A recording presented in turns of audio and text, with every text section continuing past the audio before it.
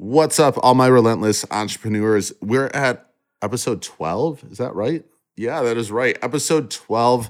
We have one of my best friends in the industry coming on the show, Mr. Jadi Tention. I'm going to put a warning, like a disclaimer on this episode. This is like a super transparent conversation about the industry between Jadi and I. Jadi and I have been friends for a long time. We're way more relaxed in conversation, so you'll probably hear a little bit more language than we usually put in an episode, but that's just because this is like literally an unfiltered conversation between Jadi and I about the industry, about some of our pet peeves with martial arts schools, but also what we think some school owners and schools need to do in order just to raise the bar for themselves to help them reach new levels of success. So number one, I'm going to tell you this is a super entertaining conversation to listen to. Lots of laughs during it as well. Number two, just remember this is like you're hearing two good friends having a conversation about the industry, so it is unfiltered. And then number three, I'm going to encourage everyone that listens to this conversation to come in with an open mind and understand that everything that Jadi and I talk about in this conversation is based on mistakes that both of us have made in running a business and teaching and instruction. So if at any point, if it sounds like we're making fun of it, we're really making fun of it because we've hit those same mistakes. And just like it's part of that growth, right? Like when you better yourself and you get to a new level, you look back at some of the past mistakes, you just laugh at yourself about it. You're like, man, how did I ever think that doing that was like the right way to go? Or we had those thoughts, right? And a lot of that is sort of what Jadi and I are poking fun at is like, yeah, we're referencing our own failures from the past. So I don't want you guys to think that we're talking about anyone in specific when we are talking about some of the topics that we talk about in this episode. But you guys will get to hear it. It's awesome. It's one of my favorite podcast interviews so far. So I'm just going to shut up and let you guys listen to Jadi Tention and myself. Welcome to the Relentless Entrepreneur Podcast. They've been trying me, but I'm resilient for real. Follow your path to success alongside icons. I like all the profit, man. I hardly do percents. And industry leaders in martial arts and fitness. I'm a hard hitter. Hey. This is the Relentless Entrepreneur Podcast. Let's get it. And now, Adam Kiefer. Hey guys, I'm so excited. We got Jadi Tention in the house. Jadi, what's going on, man? Man, life is good. Just, maintaining, doing this crazy time, man. But it's a beautiful time to be alive. So I'm blessed. You're like, you're one of my favorite people in the industry. You're like I don't know if I'm in the industry, man. Well, I consider you in the industry, but you're you're one of the few dudes that I can just like call up and like real talk, like without like fully transparent about all the BS going on and all that stuff, and have like a real conversation where someone's not just trying to talk to me to like say what I want to hear. Well, vice versa. It's good to, I always pick your brain about things and ask you about certain things. And we've been knowing each other for a long time. Yeah. But to see the growth of our relationship is not the same relationship that it was when we first met, and to see what the things that you're doing and what I'm doing, it just as we mature as fathers, men, entrepreneurs. So it's a beautiful thing, man. It's been good to see our relationship started with a hook kick to my face, and then man, it started with love. Love. Hey, that's martial arts brotherhood right there. I love you. Yeah, if hook kick means I love you. That's how I knew we were meant to be friends. That's how most martial arts relationships start, right? Absolutely, man. It's the strangest thing. We punch and kick our friends, but that's love. Yeah, it's funny. Like, I know we've been trying to get you out here for a seminar, and of course, like the students at our school put me on a pedestal and like think I'm like some like amazing martial artist. I was like, wait till Jadi comes out here. Like, you guys will quickly see that I look like a white belt very easily. Man, listen. Hey, you know what I tell you? You know what's so funny? I was having a conversation this morning. Because I have these 6 o'clock in the morning workouts, right? So I'm sparring today, and And I could see some of the black boys getting a little frustrated. And I was like, listen, man, it's all about growing. It's all about getting better. And I was telling them, I was like, yo, my attitude is 51% student, 49% teacher. I was like, it's just all about growing, and just putting yourself around people who can definitely push you or give you different information. So I told myself, we all on the same journey, all of us. Like, people think, because you sparring and you win the match. Let's say you sparring with your students and they think, oh, you may get the best of them. They go, oh, he's getting the best of me. I'm not getting better. But they are, because I can't do what I want to do. Now I have to set it up different kind of ways to get the results that I want. And I'm telling them, like, listen, man, that's progress. You don't see it because you just thinking I'm just hitting you. But in my mind, I'm going, man, now I got to throw some more fakes, cut some more angles, hide some more techniques. So it's all about growing, man. That's all. So when I'm down there with your students, it's the same thing. It's just all about all of us just keep growing and growing. I love it. I can't wait, man. And I enjoyed our conversation yesterday because I told you that I've been struggling the last month just with how busy the business has been. And I'm probably using that as an excuse to be consistent with my workouts. And you're like, you gave me great advice. You're like, most people are just worried about like looking out of breath in front of their students and stuff and putting the ego to the side. And I was like, I'm sure I was doing that a little bit. And like literally right after we got off the phone, I went and worked out. I was like, yes. It's important that I don't, I find this, I know this is everybody, but I find this in particular with like karate guys. When I say karate, like, taekwondo, karate, all of it, all of it. Like, we always think that they can't see the human side of us. Like, I had some boxing coaches come in. I had some self-defense guys come in with some knives and gun disarms. And I said to them, I'm with you. Like, the guys looking at me like, well, Sensei. I'm like, no. When you teaching, you got the floor, and I'm on the floor training because this is not my expertise, and I want to grow. And I told my students, like, yo, we all on the same journey. I'm just in front of you, in front of the room, because I have the most experience, but I'm still on the same journey with you. And I think that's one of the issues, is that too often we try to pretend to be the grandmaster in everything. Yep. That's the crazy part that absolutely drives me crazy. One of the things that drive me crazy about the industry. I want like an hour of you just like ranting about like you and I can go back and forth for a long time. I got an interesting question because I don't think I've ever asked you this before. Okay. What made you want to start teaching? Okay, so this is what happened, right? So I'm competing at the time. I'm going to a lot of tournaments. I'm probably maybe doing 20 to 25 tournaments a year. I'm competing. I don't own a school. So because I'm competing, I needed a place my instructor lived in Brooklyn, but I'm living in Bronx. So I was like, listen, I got to get a place where I could just, so when I can't make it to Brooklyn because I don't have no car and it's a 90-minute train ride, I'm like, listen, I need a place where I could train. So a friend of mine named Delgado had a school. So I said, you got any free time that I could use your school? He said, listen, you can use it on a Tuesday night. Now, on a Tuesday night, it might have been, at this particular time, it was nobody, like maybe one person there. At the end of the month, man, it might have been like 30, 40 people in there, man. I'm just constantly got this group growing. So I had these 5 kids. It was all brothers and sisters. And I told them I was going to a tournament one day. I'll never forget this. I was going to Ocean State. And I said to them, listen, I'll meet you at 7 o'clock in the morning. It might have been 7 or 8 o'clock in the morning. I said, I'll meet you on Sunday at 7 or 8 o'clock in the morning. So I'll go to the tournament on Friday. I fight on Friday and Saturday. I win. And I remember, you got the nighttime show. Nighttime show probably ends at 11, 12 o'clock. And I remember getting out of my bed, man, like 4 or 5 o'clock in the morning just to meet these kids. And I told myself at that moment, I was like, this is the only thing in the world I could see myself getting up for and it's not bothering me. Like, it didn't bother me. That's like, awesome. Getting out the bed, but it didn't bother me, right? And I'm 3-4 hours away also. And it didn't bother me. And then that's when I was like, I think that this is what I should be doing, like this, because it was the only thing, bro, that I could honestly say that I had a true love for with no complaints.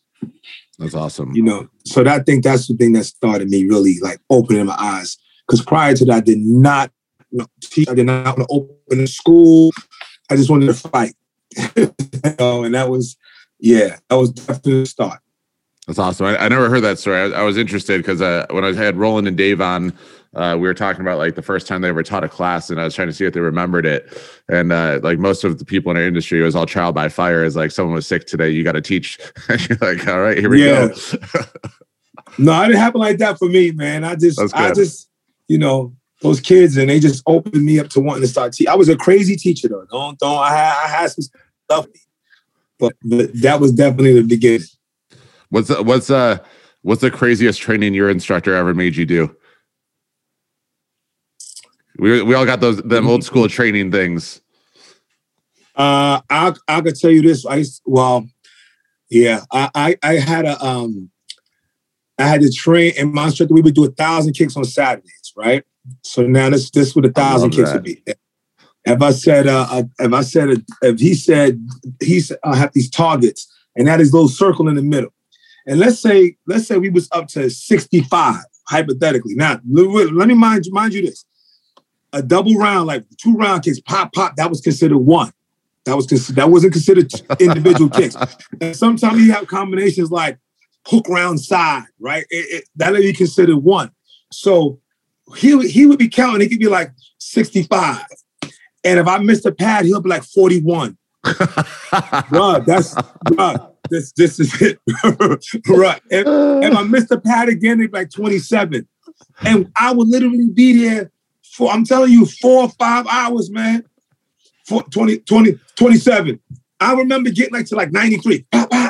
93, 94. I missed it, 79.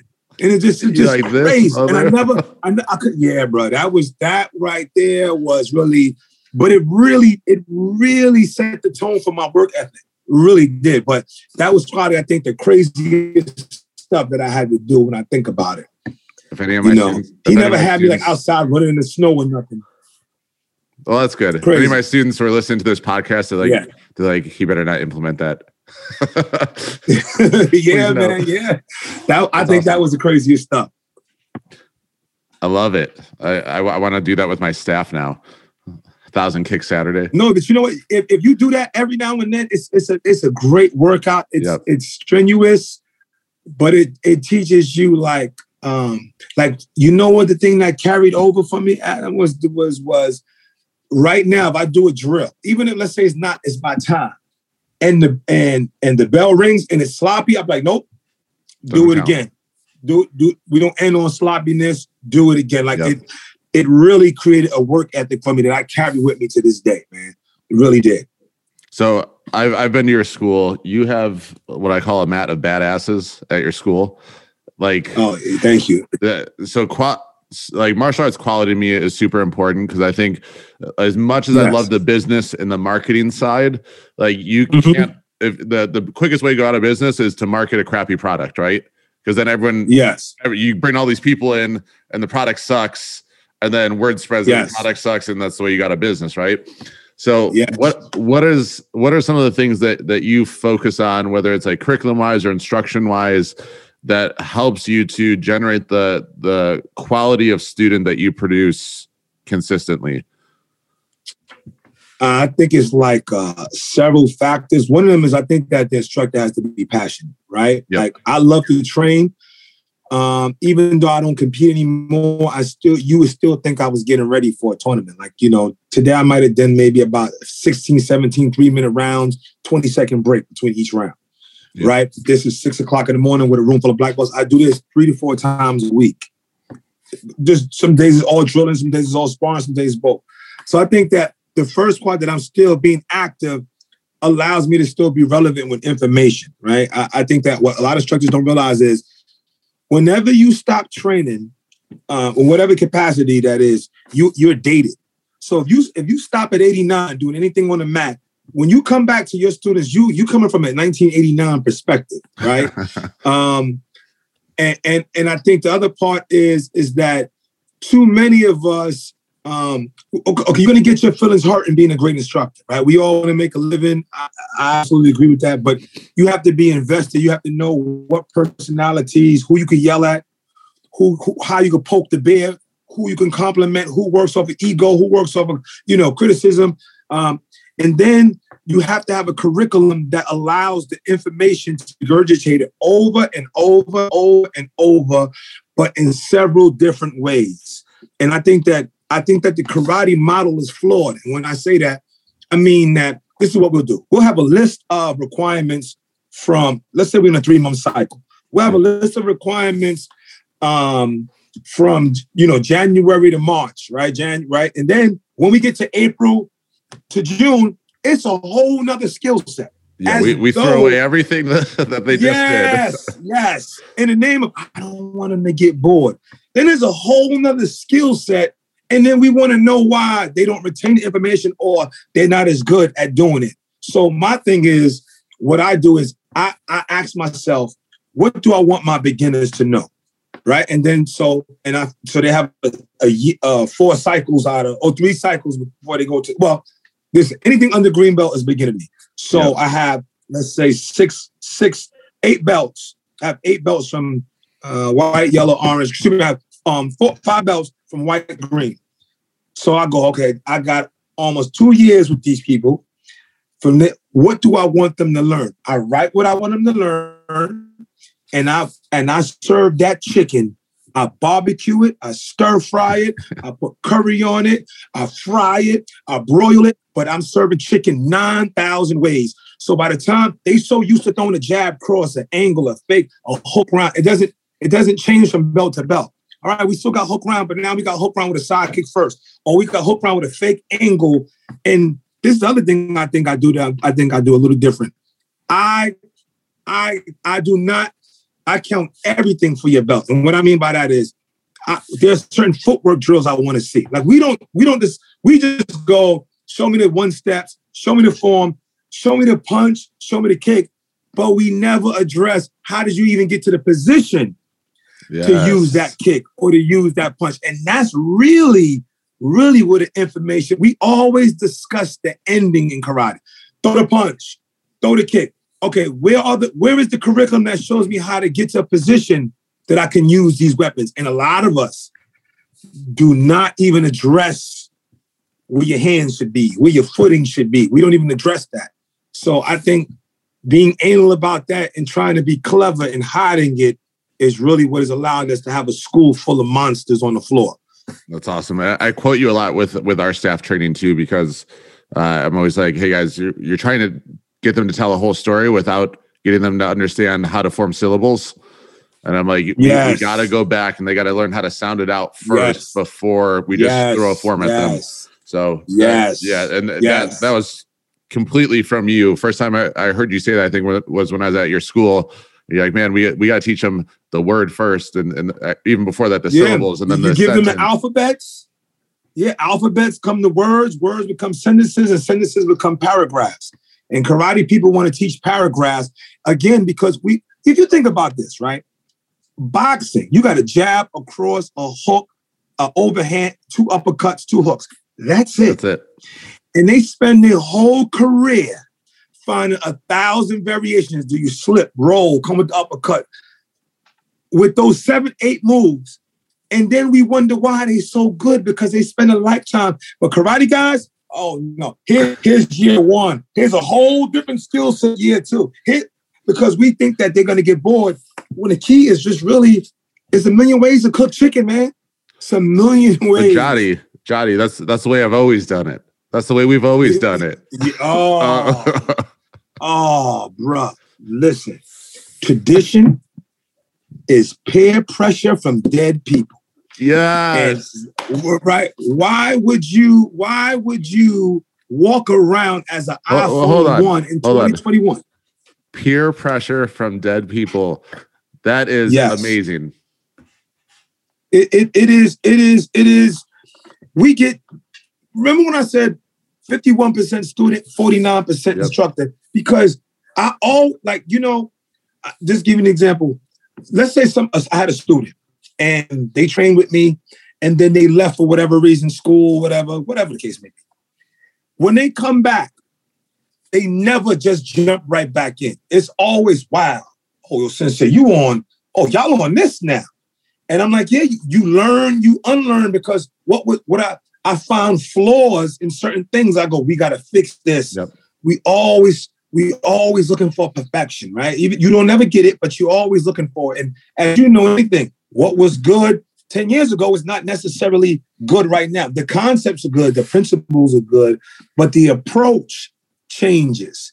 And that's how a karate school should be. The only human institution where you don't need to grow and you can do everything the way you did and you don't have to worry about nothing is the graveyard. It's the only place where there is no requirements for change is the graveyard. The only place.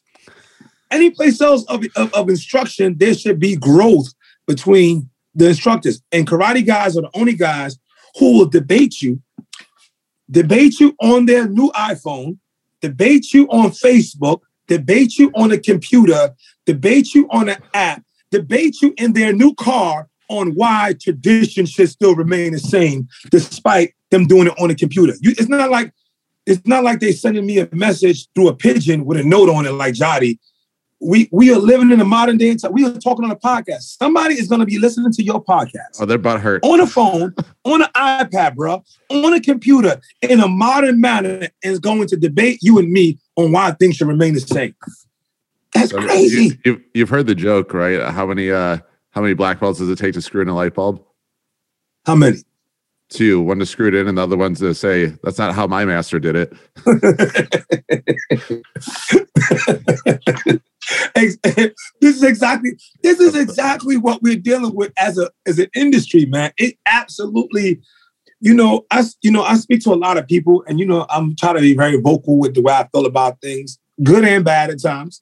And I get a lot of people, Adam, that send me messages behind the scene that goes, "Jadi, I love what you're doing.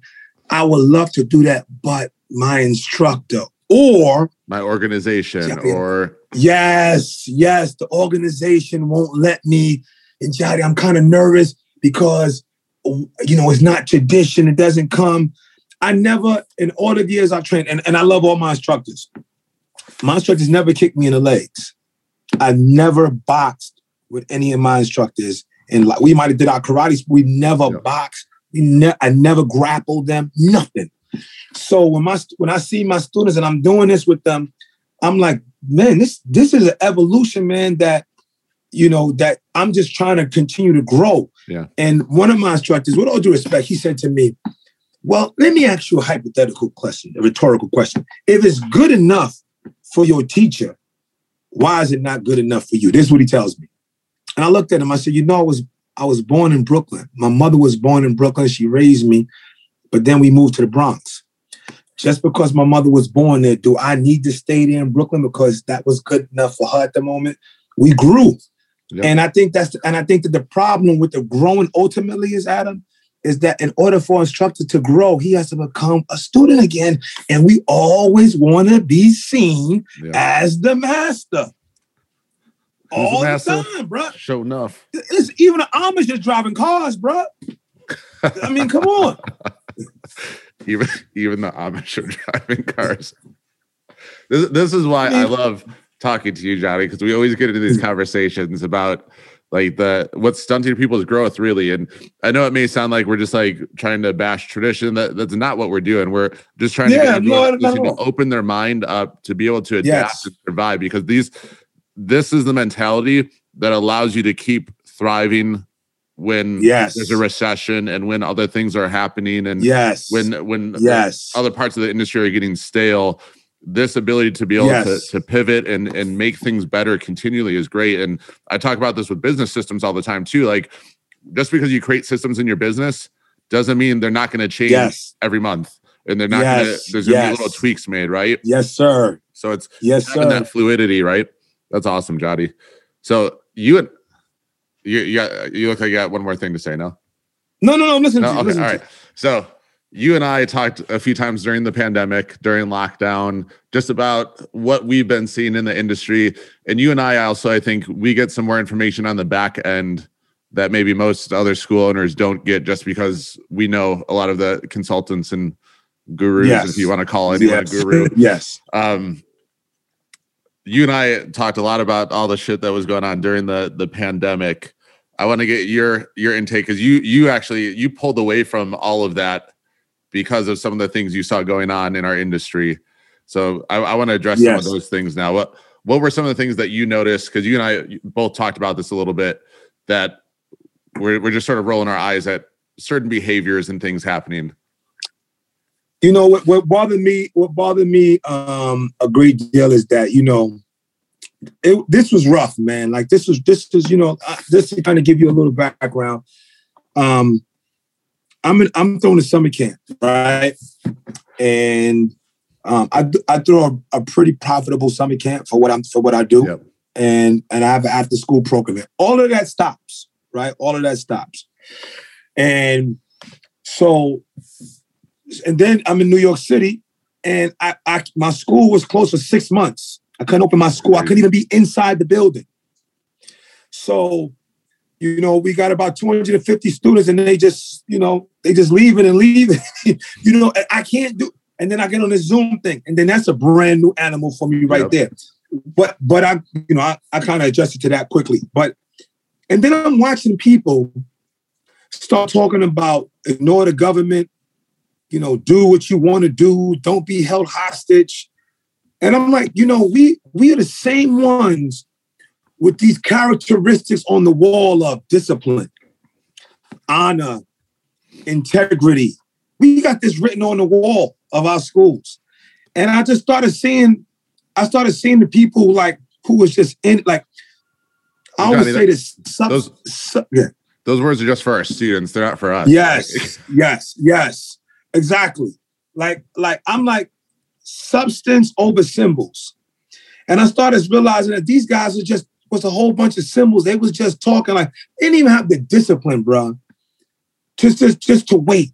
Right? Oh, my business is going down, do what you want to do. It don't even matter. And I just started seeing the characteristics of people that was wanted to be rebels and lawbreakers. Just like, listen, I was feeling it too, man.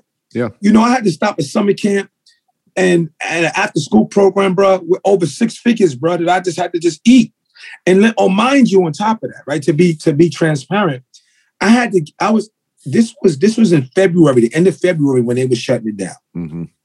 I started collecting summer camp enrollments in January. Once I started seeing when the government was like, listen, man, this is not going to happen until September, I started having to refund that money back. I said, listen, I'm going to refund this money back. I'm giving $3,000 back, bro, 40 times, bro. You know what I'm just like, here. And I'm just like, wow. And that's money that's leaving my account. Lucky I didn't spend it. It's that money that's leaving my account. My business is shut down. My landlord is still charging me.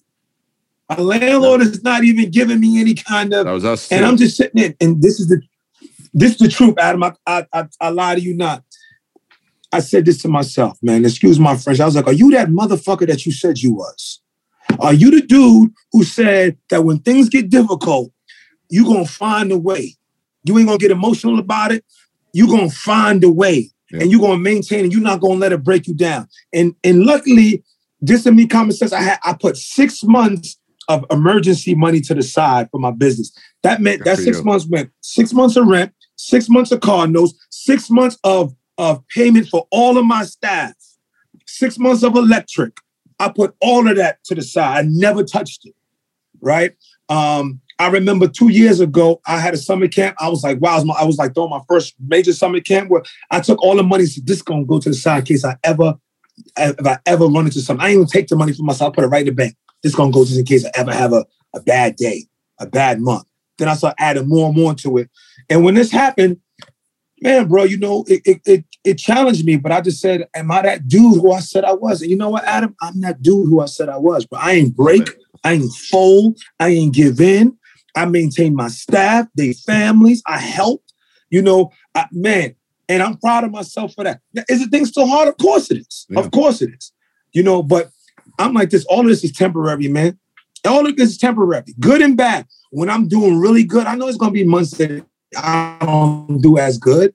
It's all temporary, bro. But when it rains, I got an umbrella, and when the wave come, I got my surfboard. So I'm just prepared for all of it because on my wall it said perseverance. Yeah. Right. It said resilience. That's what it said on my wall. So I was just disappointed in the leadership that I saw, that a lot of guys, the emperor has no clothes. You know, the curtain was pulled down. I thought this guy was Oz. And I'm like, man, you just smooth talking car salesman, you know? And I was disappointed in a lot of guys in the industry, man.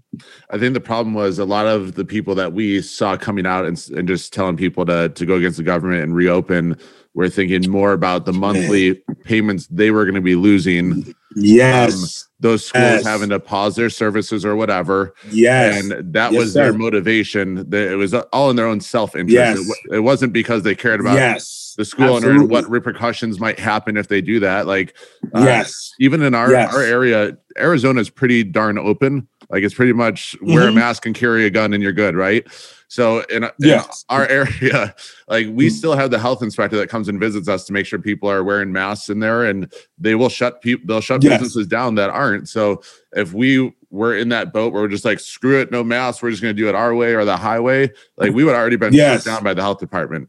And then crazy. It pains me to think about how many schools maybe listened to that, opened up too early, got in trouble, or got business licenses revoked or something like that, right? And yeah, when you and I were talking about that before, I was just like, my first thought was like, that is not in the best interest of whoever they're advising. That's in the best interest of themselves. And then, you know what's crazy? I'm in the Bronx. This is not everybody, but the Bronx is such a funny dynamic because somebody who makes $100,000 or could be living next to somebody who makes $40,000, $30,000. That's the funny thing about the dynamic of the Bronx, right? And I had, bro, I had parents. Our summer camp is an 8-week camp. It's about $3,000, right? I'm in an area where people, the average household income is $37,000, bro. Yeah. And I got people giving me $3,000 for 8 weeks and pay me for karate classes. After school is $600 a month, and they pay me $199 for karate in the community I'm in. And I had people telling me, Sensei, keep the summer camp money. We want to make sure that the school is around when we come back. And I'm like, I'm okay. I really appreciate that, but I did the things in the dark. Yep. I didn't never think this would happen, but that prepared me to maintain myself right now. But I really appreciate that. But just to see people like that, bro, that was considered not the upper echelon middle class, is like, keep the money, maintain the school, right? And I think that what really happened also, along with the crooked gurus, is that if you didn't treat your people good before this, and you wasn't there for them in the rough times before this, they definitely was going to abandon the ship like that. I was good. And I don't say that I remember certain parents not having them go, don't worry about it. Our relationship is bigger than money. When you going through something, we going through it. Don't worry about it. I remember telling people, I remember I messed up something. If I came 20 minutes late to pick up a kid and I was wrong or whatever, hey, you know what? The rest of the week is on me. Don't even worry about that for school for this week. I'll take care of it. I was trying to go above and beyond with customer service. And when my business hit that boom, they still was there for me. They wasn't even taking cloud. We didn't have Zoom at the time. And they still was like, since they keep the money, don't worry about it. And even though I gave it back, even though I was like, no, it's okay, they still was paying me tuition. I didn't reduce it. I didn't say, all right, guys, we going from $199 to $100. I was like, listen, man, I got to maintain my ship, and it is what it is. And they was like, don't worry about it. And I think that a lot of us have to get connected back to being on the floor. And as you asked me earlier, about quality students, you have to be passionate about what you're doing. Yeah. Right? You have to be. And if you're not passionate about what you're doing, we know a lot of people that can make a lot of money doing this. But this is the thing for me, man. And this gets me in trouble sometimes. Would I join my own school? I absolutely I always would. love when you talk about this.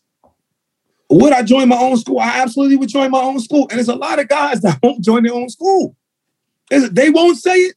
It's a lot of guys that will not join their own school, bro. Yep. And I will join my own school. Will I walk down the street with my black belts? Absolutely. You know what? I always say that like your martial arts school is like your baby.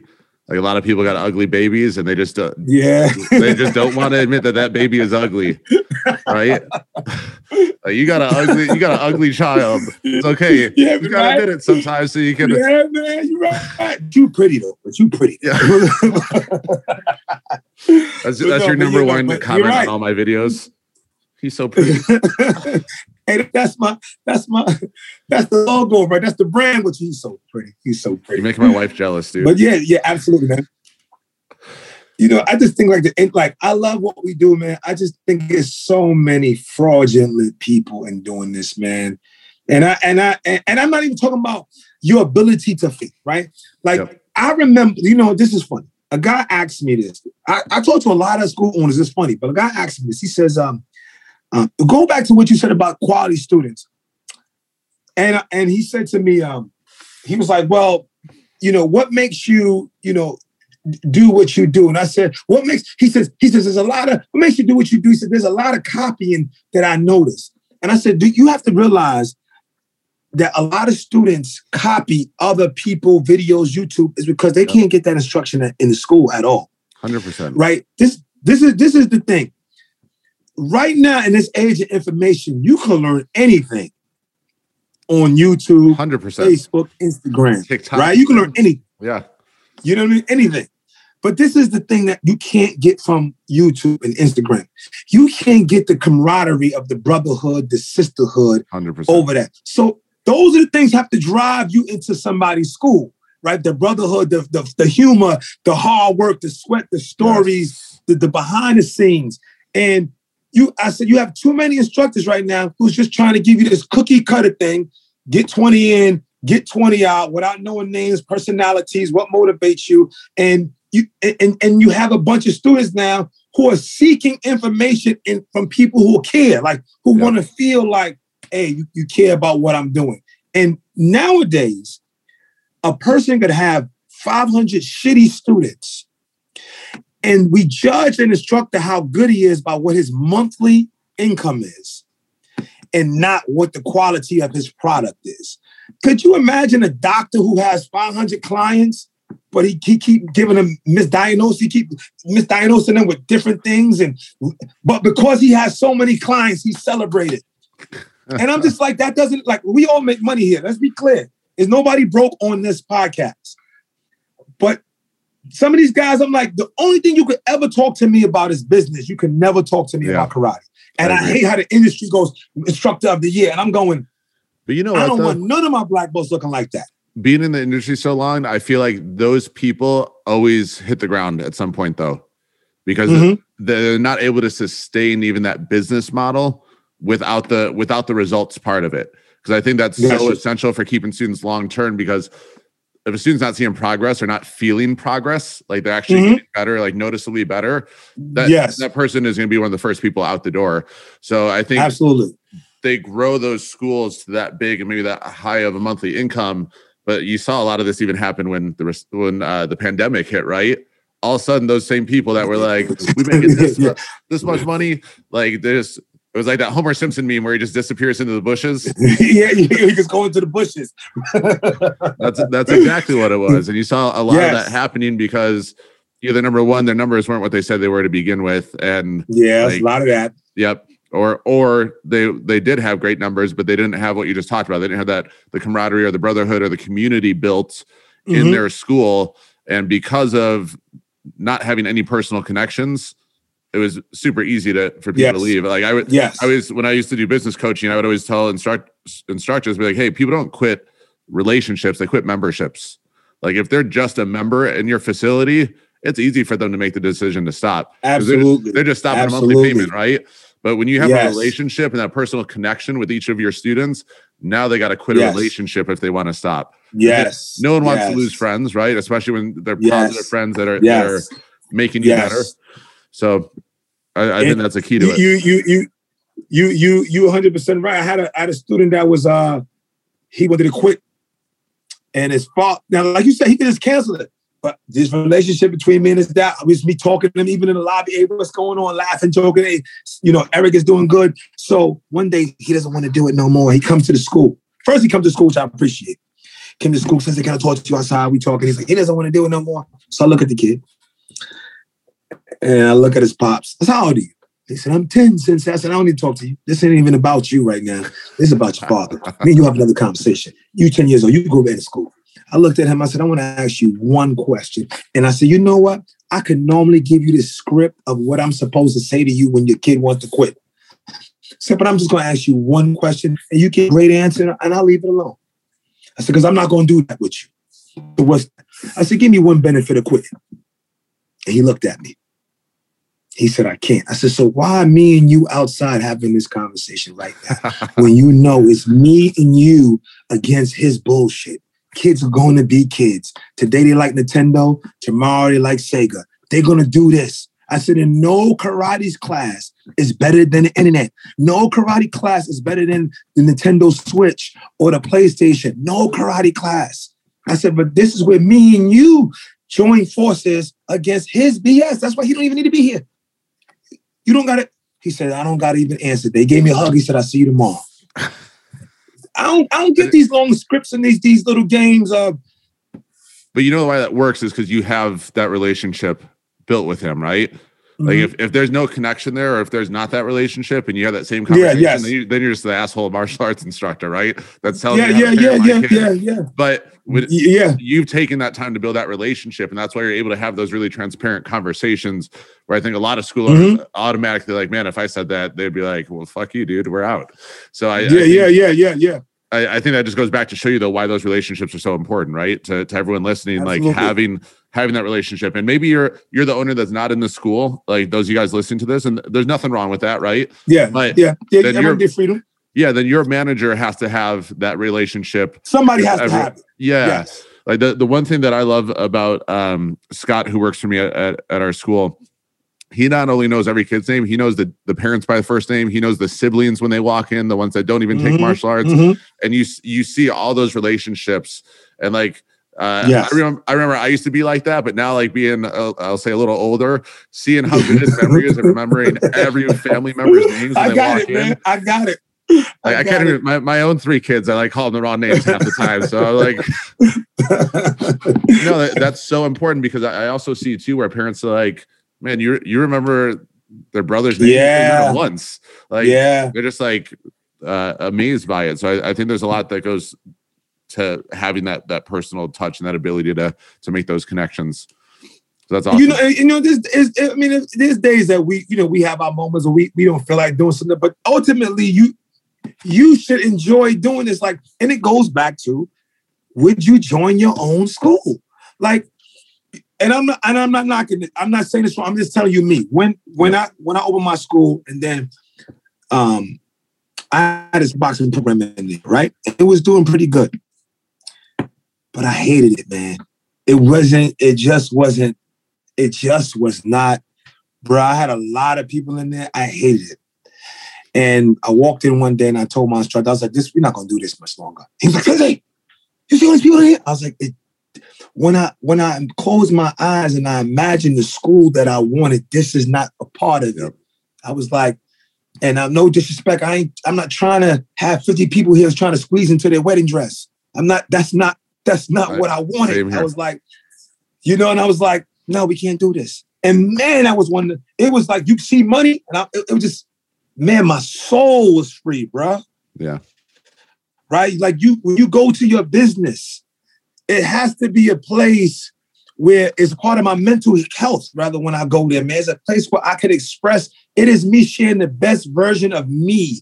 It is the best side of me. And I can't have anything in there that makes me feel or takes away from that. And that was one of the things, despite money, that it just didn't resonate with me.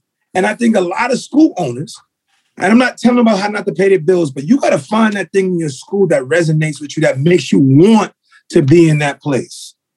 And I also, just to add to that too, like besides maybe like systems or like whatever is taken away from that, but the people is also the other thing, right? You can't have people in your business that make you not want to be there, whether it's on the staff level or on the student level. Absolutely. I'm really big into the thought that if you want to create a certain culture, you have to remove those people that are against that culture immediately, because that one little cancerous person will spread that cancer like wildfire. Yes, sir. And I've learned it over the years by keeping people on too long as employees, or by keeping a student around just because like I was thinking about the monthly payment instead of that. Student, but you know what? Every time I cut one of those people loose, I would pay money to do that to keep the culture the way it is. And it's funny too, because even like with our agency, there's been a few people that I've done the initial call with, and they're like, all right, I'm ready to sign up. And I was like, you know what? I just don't think you're gonna be a good fit for this. And I almost talk them out of it at the point. And like looking back, the two people I can think of, and sorry if you're listening to this podcast that I've done this with, like afterwards, I was like, that was the exact decision that we needed to do to preserve this culture. So you got to get your business. Sorry, I'm sorry. No, I was just say I think too many of us hold on to those people because we're worried about the monthly payment or ups or like shaking up. Like, what are other parents going to think? Who gives a shit? At the end of the day, you got to enjoy being in your business, and culture. You got to get your business in a place where you can say no. You got to get your business to a place where you can say no. And this is the thing that people don't realize. No matter what, we never run out of people. We never run out of people. Like if I will never run out of people to have in my school. Yep. Right? The Bronx has, let's say, 1.5 million people. Just give me 300 of them. You know what I mean? It goes back. I remember.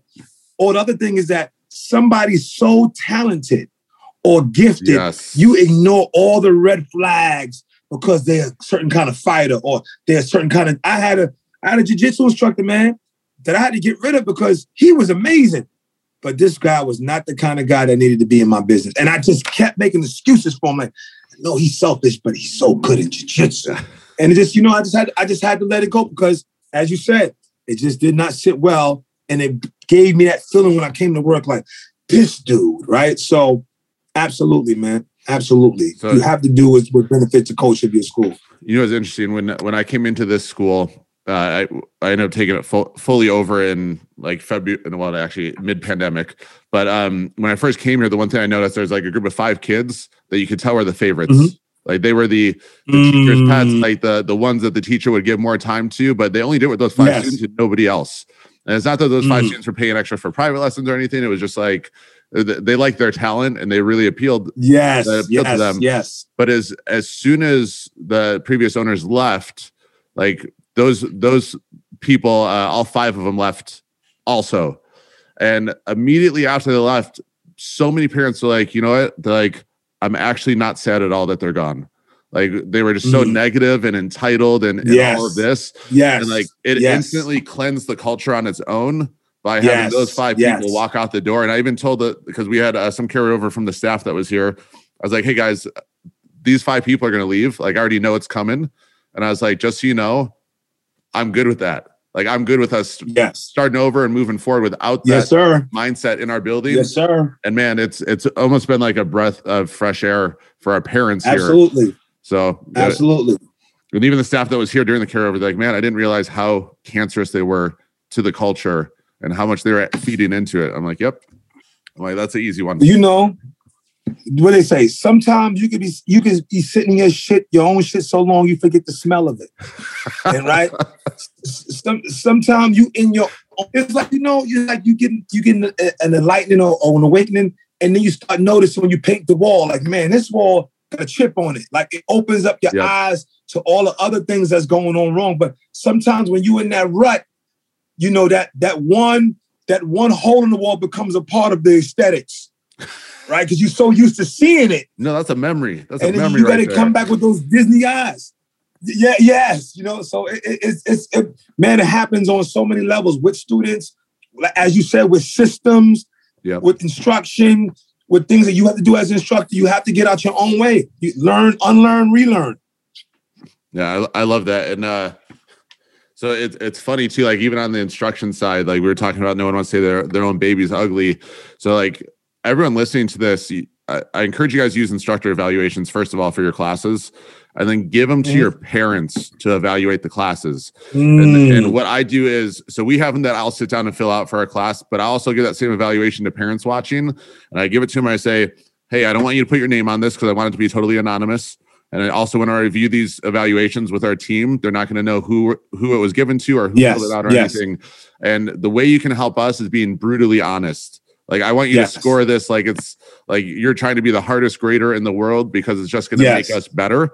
And getting that feedback, for the most part, like we still get good scores and everything, but there's always those little things that some parents will point out that we just miss because we're so used to it being the way it is. Yes. And like, that makes sense. That is a good idea that we should do this in class or whatever the parent points out. And that's been super crucial for us to just maintain a high quality of instruction in our classes because then we're getting that outside feedback. And even like my wife's not involved in our martial arts school at all, except for the fact she brings my son to class for the most part. She's wrestling 3 kids at home all day. But even her coming in and looking at it from her perspective, she'll point out things that I might miss or don't see from a mom perspective, right? So I think it's good to be able to have those people that you can rely on. And especially, I think getting some brutally honest moms are the best way to enhance your business. Listen, man, in the business meeting I was having, I explained to my staff that the eyes of you ultimately, you have to be aesthetically pleasing to women in your school. Because I remember one time going to a restaurant, my mother was like, I don't want to go to that restaurant. The restaurant was good. I said, why not? She said, the bathroom's nasty. I was like, let me go redo both of my bathrooms, right? And I went to redo my bathrooms. Mothers come in my school, can I use the bathroom? Sure. They'll come up, oh, I like your bathroom. But people don't realize a person, one of the greatest ways to judge somebody, how they care about their customers, is the bathroom. Yep. When I go to restaurants now, I purposely go to bathrooms and I have a conversation. I have a conversation with my girlfriend. Hey, listen, what you thought about this? She's like, you saw the bathroom? And we're like, it's nasty, man. Oh, it's nice. Or, but yeah, all of those things, like, as you said, everything speaks, man. So everything speaks. It's so funny you say that. My wife will never go back to a place that has a dirty bathroom. Like, if we go there, she's like, we are never coming here again. But the funny thing is, like, so our bathrooms are like really nice in our school. And it was funny because I don't do any sales anymore. But we had a lot of new students 2 days ago, and I had to step in and do a sale. So I'm doing the sale, and the mom signs the kid up. This kid's like 9 years old. He comes up to me. He goes, wow, your bathrooms are amazing. It's like a 5-star hotel. And I'm like, this is coming from an 8-year-old. And the mom's like, the bathroom's really that nice? Yes. And I was like, yeah. And I was like, they're super clean too. But it's funny how like those are the things that get forgotten a lot in martial arts schools, right? They're like, mat, boom. Let's just focus on the mat. And all those little extra things are the reason that people are making the decision to come with you. And then also you get one first impression. You screw that up with a nasty bathroom. Good luck. But all of it, like you said, all of it is connected. The same way you said earlier, you was like, when we was talking about the students, I said, there are a lot of nuances that instructors don't put in the curriculum. Like, how do you move to the left? Where your hand should be. Little details that you think that you don't have to say, but that's still your bathroom. That's one part is physical, then the aesthetic part, all those little things that you absolutely have to address. I have a crack in my towel. So on the guys coming in, the contractor to change the whole floor. I'm like, listen, man, just change my whole floor. Don't give me no one tile that almost look like the rest of the tiles. Change my whole floor. But see, this is what we do. Like we could try to cut corners, but when you're dealing with people who are spending money, they're very critical and they'll sit in your lobby. They're sitting in your lobby and they're looking at your pipes, your walls, your TV, right? And I'm not going to tell somebody in a community that's right now the average household is $37,000. You should be paying me $200 a month. That's a sacrifice. And I'm going to give you a light gray beige tile that almost looks like my other tiles. We're not doing that. Change the whole floor. And it sets a tone, right? It sets a tone because I want to put you in a position that you feel like, man, I'm getting worth more than what I'm paying for. Yeah. Right. And that's ultimately, you know, what I want to present in my school, as well as the instruction on the floor, to the way I deal with people. And it took me a lot of time, Adam, to come to that the evolution of, sure. I remember a lady walking to my school. I was training. I had my shirt off. I was training. She comes to the store. I'm walking to her all sweaty. Wait, hold on. When she saw you with your shirt off, did she instantly become pregnant? Yes.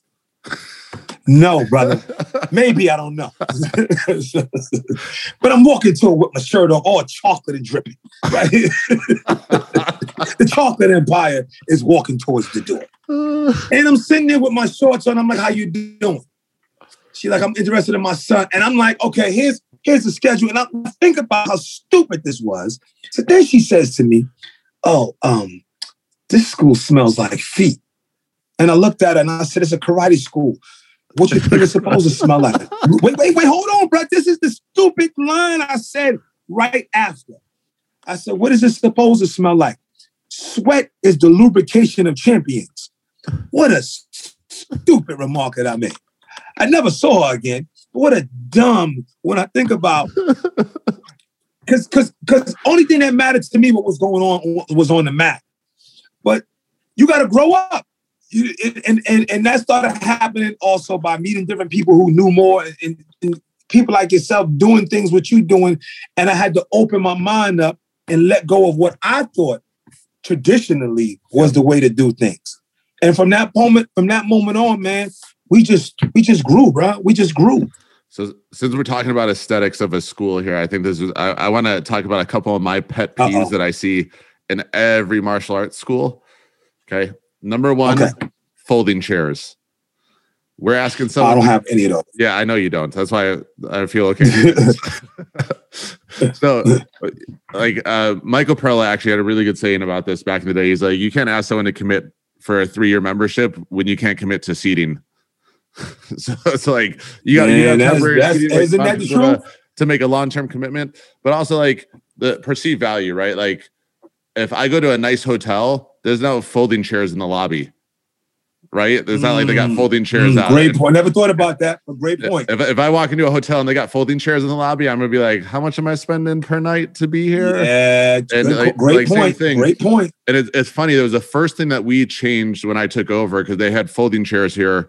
And we got these beautiful handmade benches made now. And as soon as we changed it, every parent was like, this is like our favorite thing that's ever been updated in the school, and like all this stuff. And it was like, yes, man, it was such an easy fix.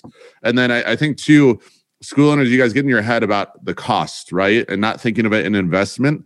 When you make those type of upgrades, that is an investment every single time, because you're providing a better service in the end to your clients, but also they see the money that they're paying you getting reinvested into their experience.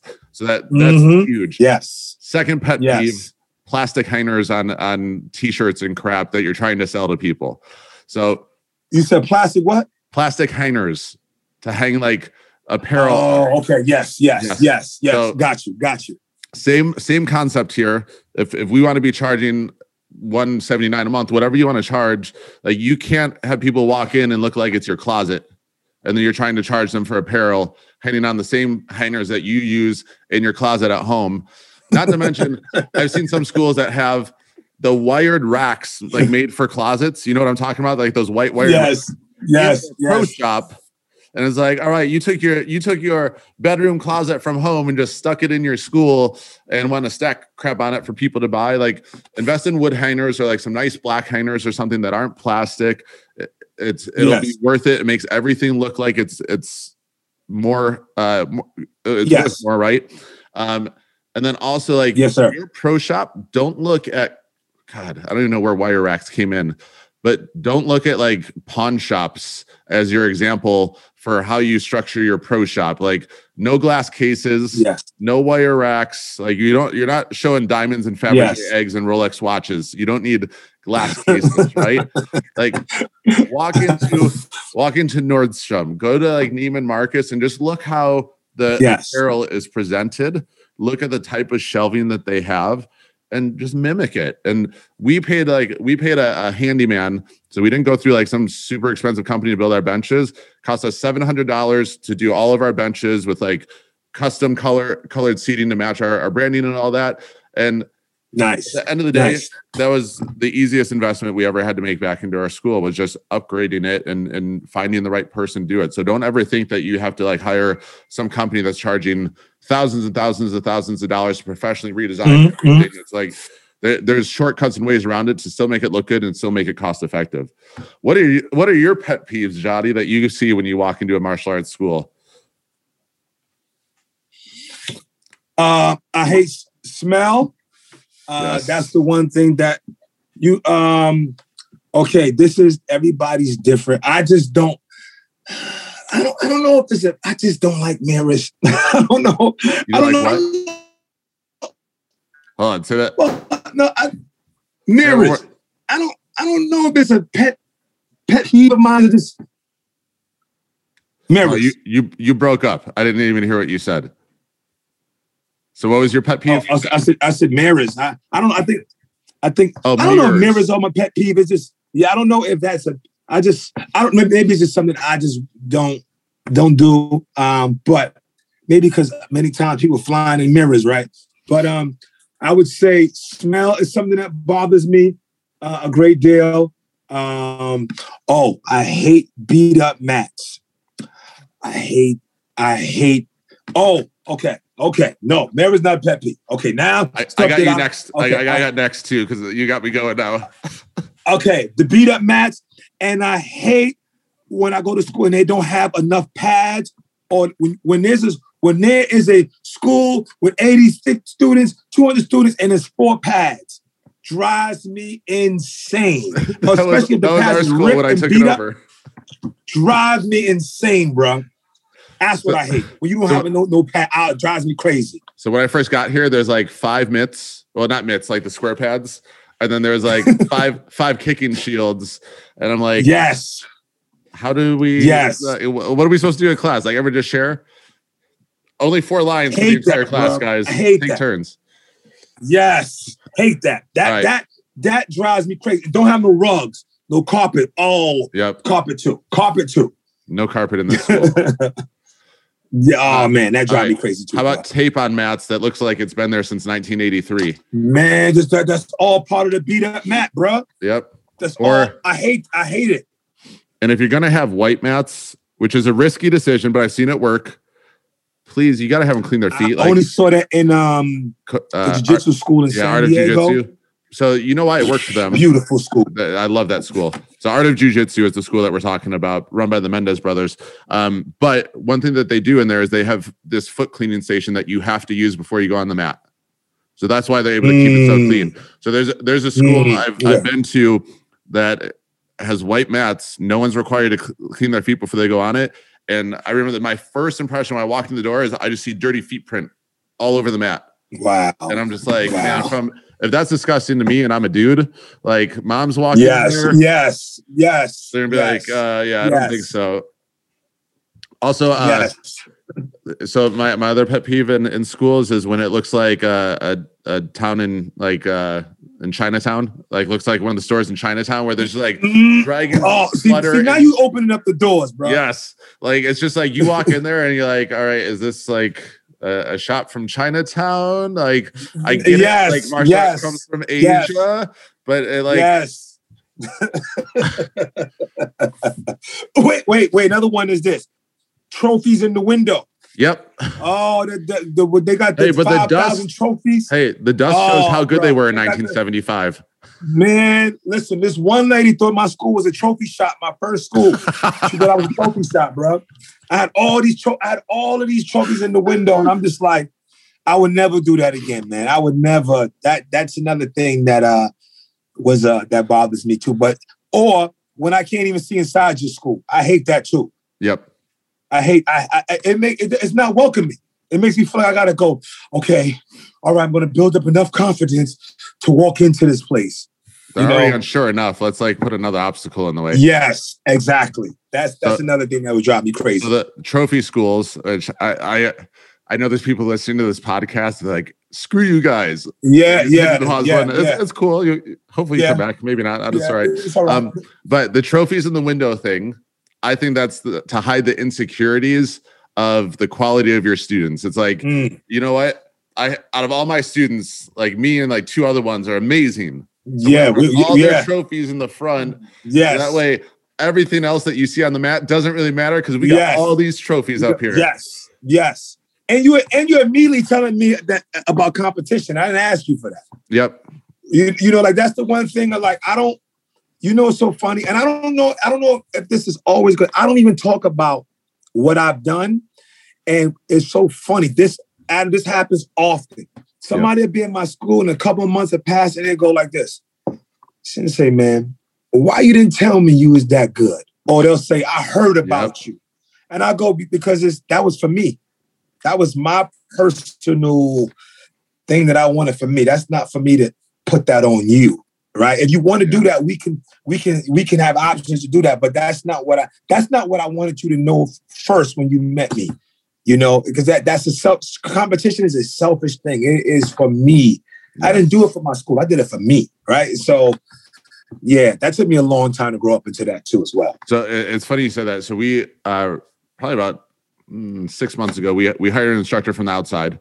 So he takes jiu-jitsu. He's never instructed. And I was like, well, I can teach that skill, right? Personality and everything. We bring him in and he's adapted great, but he had such big insecurity about being a yellow belt or a white belt in our system and teaching other students that he constantly talk about himself and about his martial arts history and stuff and all of this. Every single person.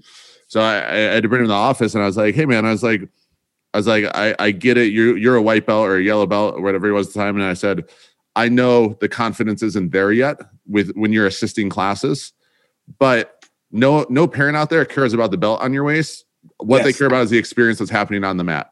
And I'm like, I'm not having him like teach full classes or anything. He's just helping. He's making sure there's you grooving that type of stuff. Yeah. So I said, let me ask you this. How many tournaments have I won?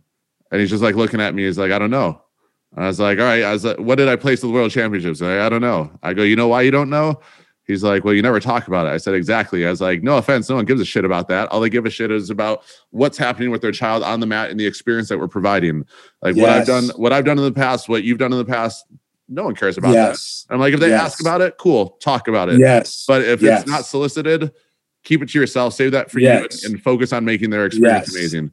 And I think that gets missed by a lot of martial artists. And I think part of it is, and I might offend someone here, I'm sorry if I do, but a lot of martial artists, when they started, they were not the cool kids in high school. They were not the cool kids in middle school. So they were never put on this pedestal like they are as a martial arts instructor, right?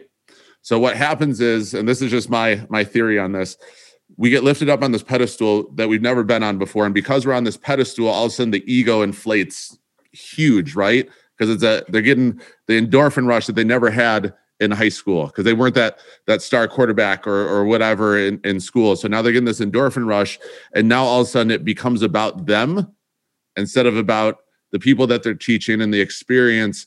And I've seen that take over so many schools that have shut down too, right? You are teaching the truth right now.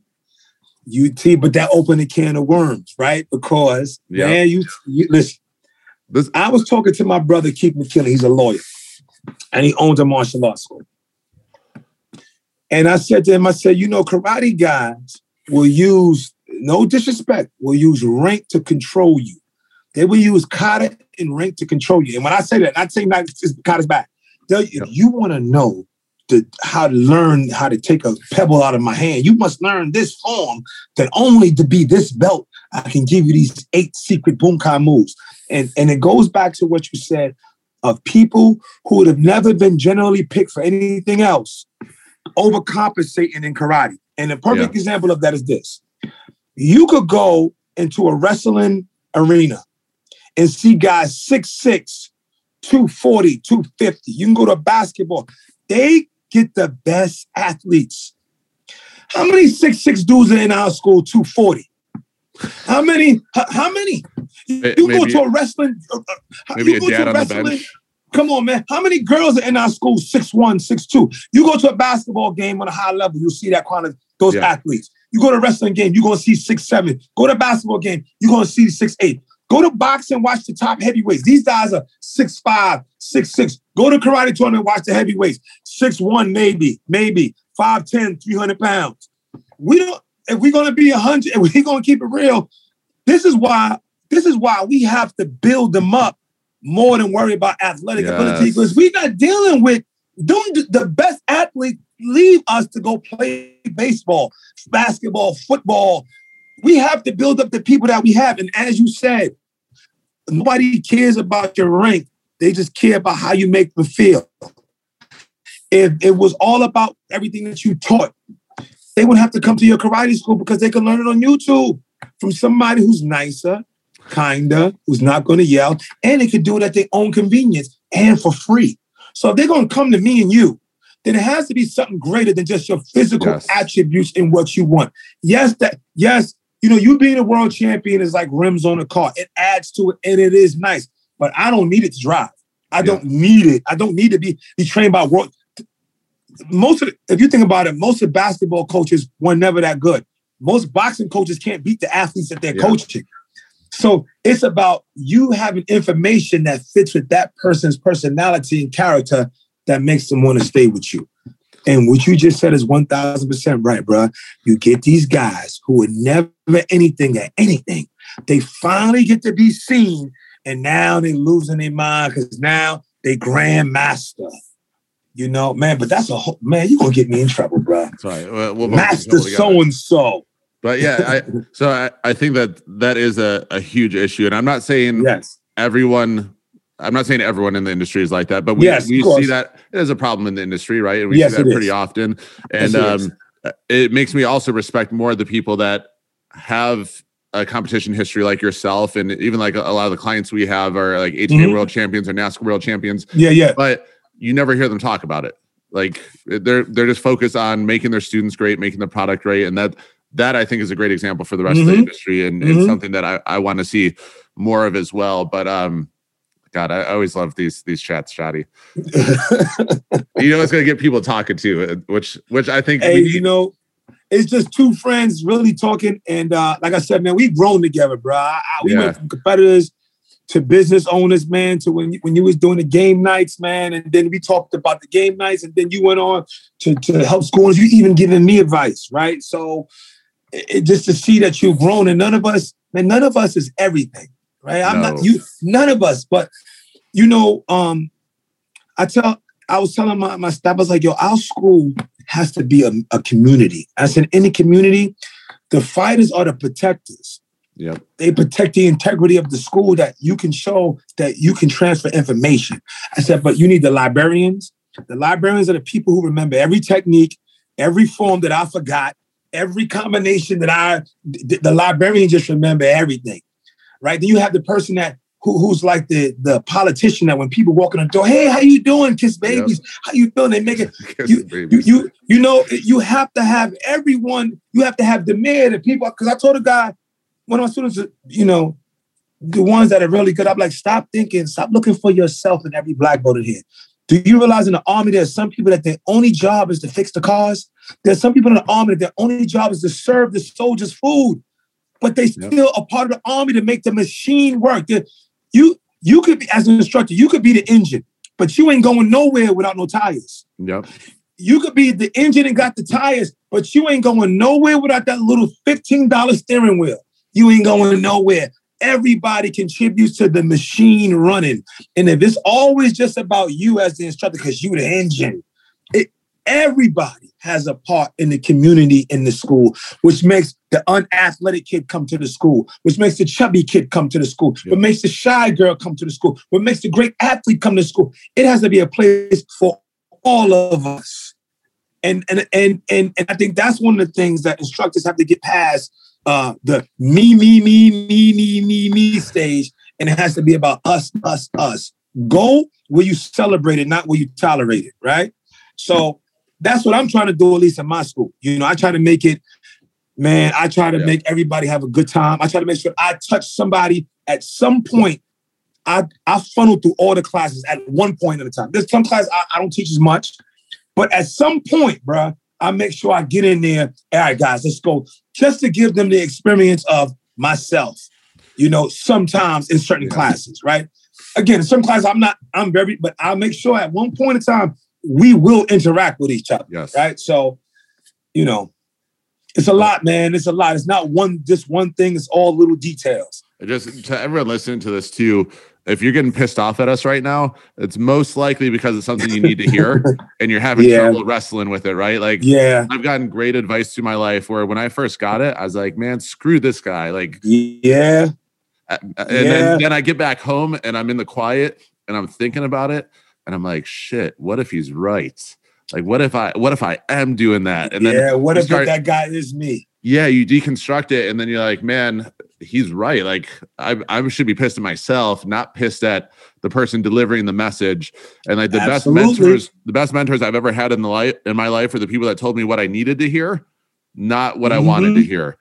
Because those are the people that push me towards growth and towards making the changes that I needed to better myself. So hopefully if you're listening to this and we're pissing you off a little bit, hopefully that's a good thing that sparks growth and sparks a pivot or change, because I think it's needed a lot of times. And none of us started here. Like we spoke earlier about how we started, and I'm talking about how I walked with a smelly school and I had my t-shirt off, and I was just this guy that I remember being the number one fighter in the country in the tournament scene. Right, I'm the guy, bro. I'm that guy, and I would come back to 50 students, man. I remember being that guy, man, and my monthly check was $5,000 on a good day. I remember asking for help from a guy named Anthony Arango. And I said, I would like, he came to my school one day. He said to me, you have so much potential, man. He was like, you should be doing better.